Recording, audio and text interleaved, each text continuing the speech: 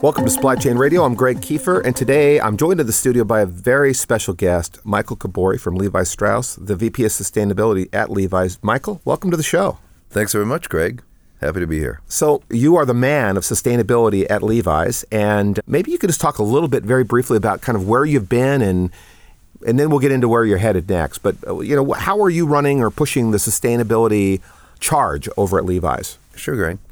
Well, about 16 years ago when I took up this role, sustainability at Levi's wasn't even called sustainability. It was called compliance. I was actually the director of what we called Vendor Code of Conduct.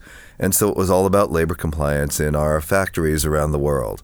And over the years, I think as we've seen the sustainability movement evolve, our program has evolved right along with it. And after a few years of focusing on vendor compliance, we added the whole environment, health, and safety team to my group. And then we really began to integrate into what I would call today a fully integrated sustainability team that looks at not only labor standards and working conditions in factories, but also what is the environmental impact? How much water and energy do those vendors use? What's their solid waste, and how do we reduce that, and so forth.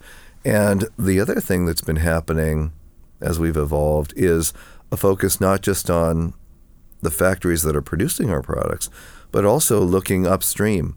What about the fabric mills? What about the raw materials? What about how cotton is grown?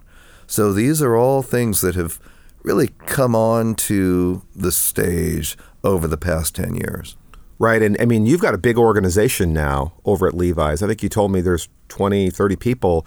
This is a brand initiative in many ways, correct? That's right, Greg. It started out as a supply chain initiative. I report at Levi's to our Chief Supply Chain Officer.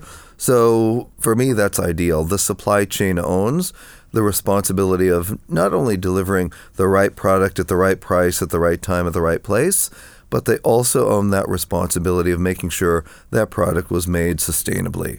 So that's the ideal organizational setup, responsibility structure for sustainability in my mind. It certainly worked for us. But to your point, these days, sustainability is evolving from simply supply chain focused to something that the entire company is rallying around. Right. And obviously sustainability is talked about in corporate circles intensely these days. You're in a catbird's position, having led this at a very large, successful company. Where is it? Where's it going? What's next? What do you see as some of the big things that will be happening in the coming year, 18 months? Greg, I think there's probably three things that are happening. One is continuing acceleration of this trend towards going beyond your vendors, looking upstream. Right, so increasing attention on mills, dye houses, how cotton is grown. At least for our industry, that's something that's going to continue.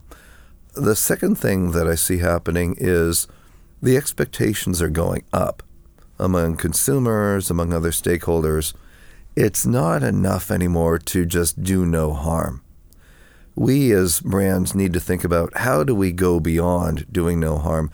How do we actually try to make the world a better place? Restore the environment? How do we actually try to make workers' lives better?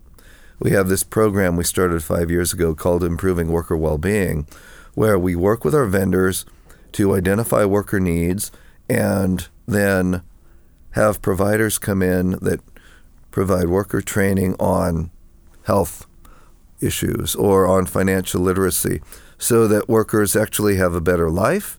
It's not just protecting their rights and doing the compliance thing, but making sure that workers have a better life as a result of our involvement in them and their vendors.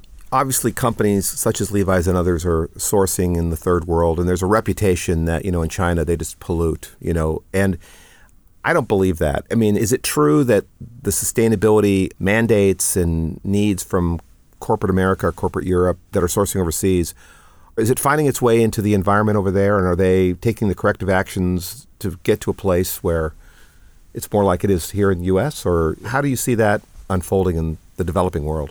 Well, we certainly see, Greg, that millennials all around the world, doesn't matter if it's a developed country market like the U.S. or Europe, or developing country markets like China, all of those millennial consumers are concerned about sustainability. They're concerned about the environment. And so it is something that is permeating our global operations and something we're very concerned about. The other thing I wanted to come back to, I mentioned there were 3 things that are coming. The third thing is this trend that we see where governments are actually beginning to pull back from their traditional role as regulators or protectors of people in the environment. I mean, we see that certainly in the United States. And I think as governments do that, for example, our president is calling for a withdrawal from the Paris Accords on climate change. What I see is the corporate sector actually stepping in to fill that void. And we were part of a group of literally 900 companies here in the U.S. that signed a letter to the president saying, look, it's in business's interest to reduce our carbon footprint and reduce global warming. So we believe we need to stay engaged in the Paris Agreement.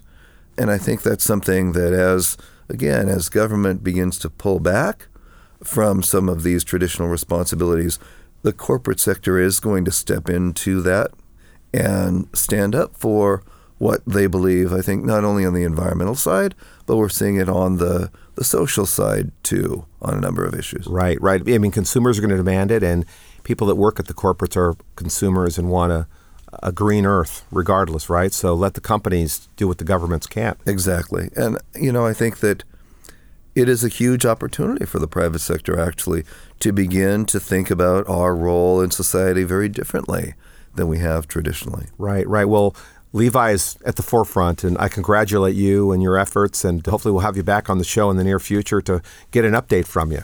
It's been a pleasure, Greg. Thanks very much. Thanks for coming in, Michael. This is Supply Chain Radio, and we are signing out.